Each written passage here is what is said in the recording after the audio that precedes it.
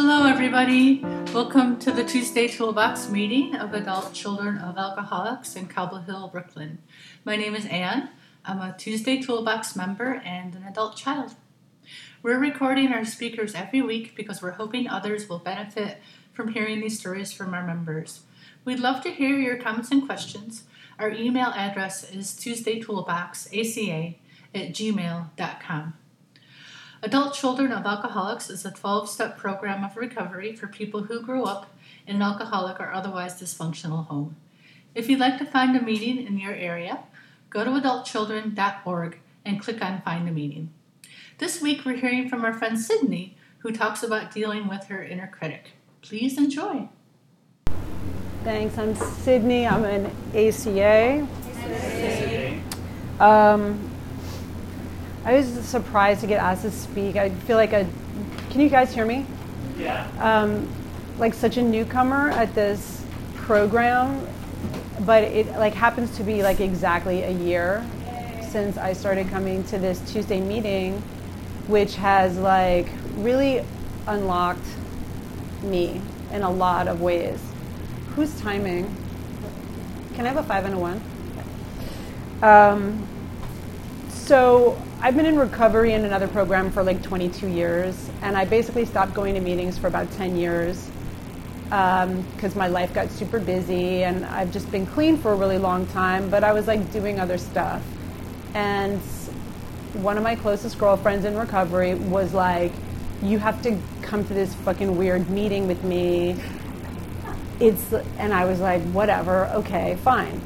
And I was like, what is going on here? I don't understand. I come from a much more traditional 12-step kind of thing. I was like, I don't even get it. People aren't even sober. What is this place, you know? But I just listened, and I got hooked on it. Something started to happen for me. And it was really kind of broke the shell on me coming back to meetings across the board in other fellowships as well. So I feel really grateful to this program. I haven't worked steps in this program, and I don't have a sponsor, which are all things that I'm really looking forward to. I sort of got my workbook, and I have my downloaded red book. I did do a workshop where we did all the steps in one day, which was pretty intense and enlightening and a really good experience.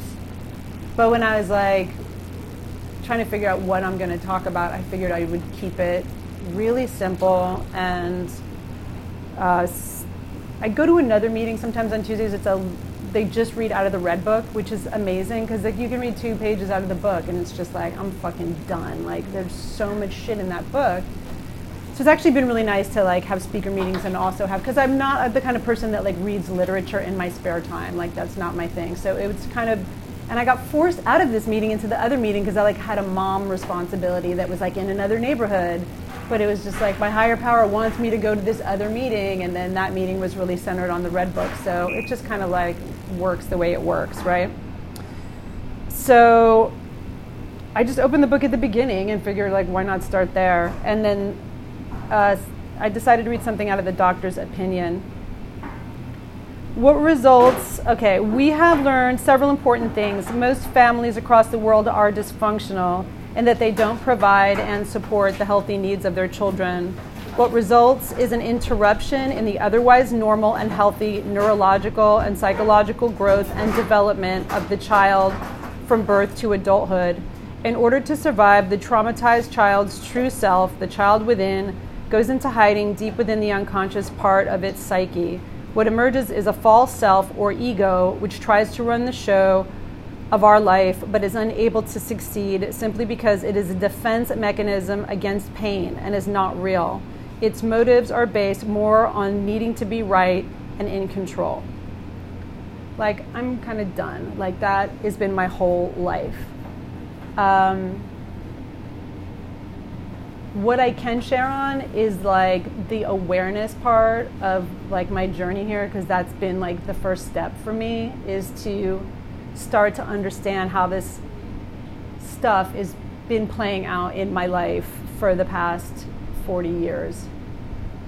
And every time I leave this meeting, I always say the same thing. Like, I literally have this experience sometimes when I'm listening to shares, like, you know, those big kid puzzles that have like giant oversized puzzle pieces. Like, I see giant puzzle-sized pieces like floating down when I'm listening to people and like locking into place, like creating this picture of like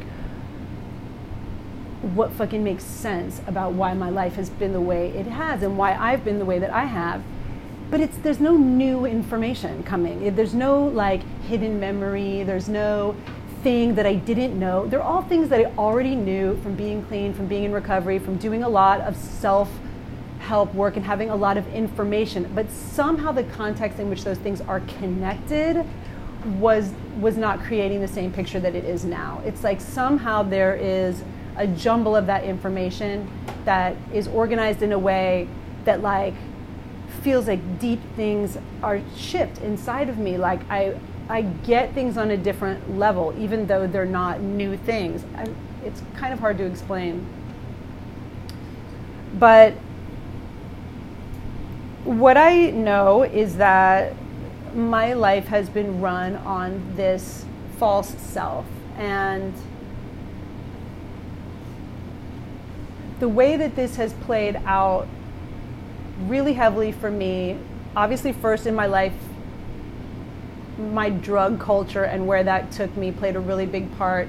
But there has also been like an addiction to image and career. And I remember in the other fellowship when I got clean and they talked about money, property, and prestige, and I kind of like heard the words and was just like, yeah, whatever. Those are the things that ended up playing out in the rest of my life after I stopped trying to kill myself with drugs.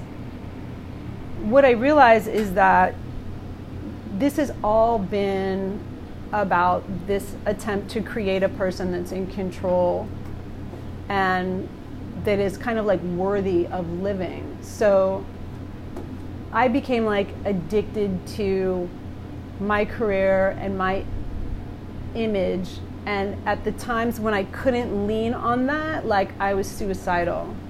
Like, I don't want to get into stuff that has to do with the other fellowship, but this one thing feels really important for me, and that's that when I had a job from a really young age and I had to get clean. I was like risking losing my career when I was like younger and like strung out. And I got clean on an ultimatum because they were like, you're going to be fired and you're going to lose this career that you've had if you don't get clean off drugs. And I knew that if I lost that thing, that I would never come back. Like, I had a very clear sense that I didn't exist as a person that was worth anything without that thing that I was doing in the world. Like, I literally didn't exist. Like, I can't take a breath. Like, I don't deserve to fucking breathe or fucking exist. And it's like okay for everybody else to kind of have like mundane, normal lives, but that's not okay for me. And I thought that was ambition. I thought like, I'm an ambitious person, like that's great. Like, I didn't understand that what that meant is that I fucking hated myself and that I didn't feel like I was worth anything. I grew up, also like don't have any addiction in my family. I have a mother that was like clinically depressed when she was raising me and a father that's like a workaholic. I've never seen either of my parents to this day drunk or out of control. I just had an abusive sibling and nobody to fucking talk to, and I was totally isolated as a kid and super lonely, super angry, super depressed. And the minute I could start like putting myself in danger, I started doing it. For like the second I was like able to. And I lived like that through my addiction, and I lived like that after my addiction, after I was clean, for many, many years. I guess what really like stands out to me is like the lengths that I went to hide behind this fake self that appeared to be in control. And the other thing that really stands out for me is how insanely like warped my relationship with my father has been. in terms of my need for his approval, which sounds so fucking cliche, like I don't even want to say it. And it's so funny, I brought a girlfriend to this meeting one time, and she's like, yeah, all the girls are like, talk about their dads, and all the guys talk about their moms or something. It was just like, and her thing was with her mom, so she was like, I don't relate. I was like, okay, my thing's with my mom. I was like, I don't have shit with my mom. Like, I have a lot of forgiveness for my mother. My mother was traumatized as a child, and my mother's, swear to God, most honest way of showing deep love is by being invisible. That's just how she does it, because she was so traumatized by her mother being so crazy. And I know that about my mom. And I have really good relationships with all the people in my life, in my family now, which is really weird because it doesn't change. It's like a different set of characters. It's like, thank you. It's like, you know, people play in the play, the on-Broadway version, then they do the film version, you know, and the people that are in the film version now are not the same people that were in the version on Broadway when I was a kid. So I basically just had a super, super critical parent who was my father. And I started to think about like having anxiety and like waking up with anxiety and, you know, what it means to have a really critical parent, and how like I really learned to not trust myself inside of that. And I also, there was no such thing as like a higher power or any spirituality in my household. So it was like, I'm always wrong and I'm always fucking up, so I can't trust me, and there's no other thing in the universe that I can lean on. And there's just this like parent where love is like conditional. So I realized that when I wake up in the morning and like, and my house was unsafe because I was being like bullied constantly. So like when I wake up in the morning, I guess what has changed is that like now when I wake up in the morning, like I have this program and I can be like, yeah, this is like my ACA, like I don't feel safe and I feel anxious because like that's exactly what I was fucking taught. Like that's exactly what I was fucking taught. That I'm doing it wrong. There's nothing supporting me besides this, you know, and however much money I have in the bank, which is like the only fucking God that existed in the family that I grew up in. And that love is conditional. Without getting into a whole thing, it's like this whole like financial aspect of like money being a higher power, like I'm in a fucking money program. But I started doing that after I came here, and like that's fucking related to this. Like that's been a huge fucking revelation for me. And that's why it's like I need to work these programs together, because I need to understand how that plays a role, how like I can be accepted. You know, if love is conditional and the condition is money, I mean, it's all fucked up. It's all fucked up. I know I'm like all over the place. I feel like I don't even know what I'm saying right now. Without having formally worked the steps in this program, there are a few things that have like tools, I guess, that have just been created from being here. I started to really, really become aware of like this insanely judgmental voice that's in my head that is like projected out into the street, just like not even in important situations, just walking down the street and just judging people constantly, like just this ongoing dialogue. And like I can hear this voice and it's fucking like so mean and harsh, and it's like not a way that I would like speak or like promote. It's just this diarrhea voice that like goes on in the background. And like now I'm like, I hear that voice, and so it's like I do this thing now a lot where I'm walking down the street and I hear that voice, and then I see myself like holding my little shoulders and being like, Sydney, like it's okay, like you don't have to do that. Like I kind of want to cry talking about it, because like that's how I've treated myself. Like that's the source of my pain and my shit and all of the fucked up stuff that I've done to myself has been a result of that voice being directed at me. And my level of judgment to other people is completely and directly proportionate to the level at which I judge myself that way. And it's like this little kid who's just somehow been taught this habit of being completely critical of everybody and everything. So it's like I literally need to like gently hold that child and just be like, it's cool. And like I have 2 daughters, man. Like it's weird having kids and being in this program if you don't have them.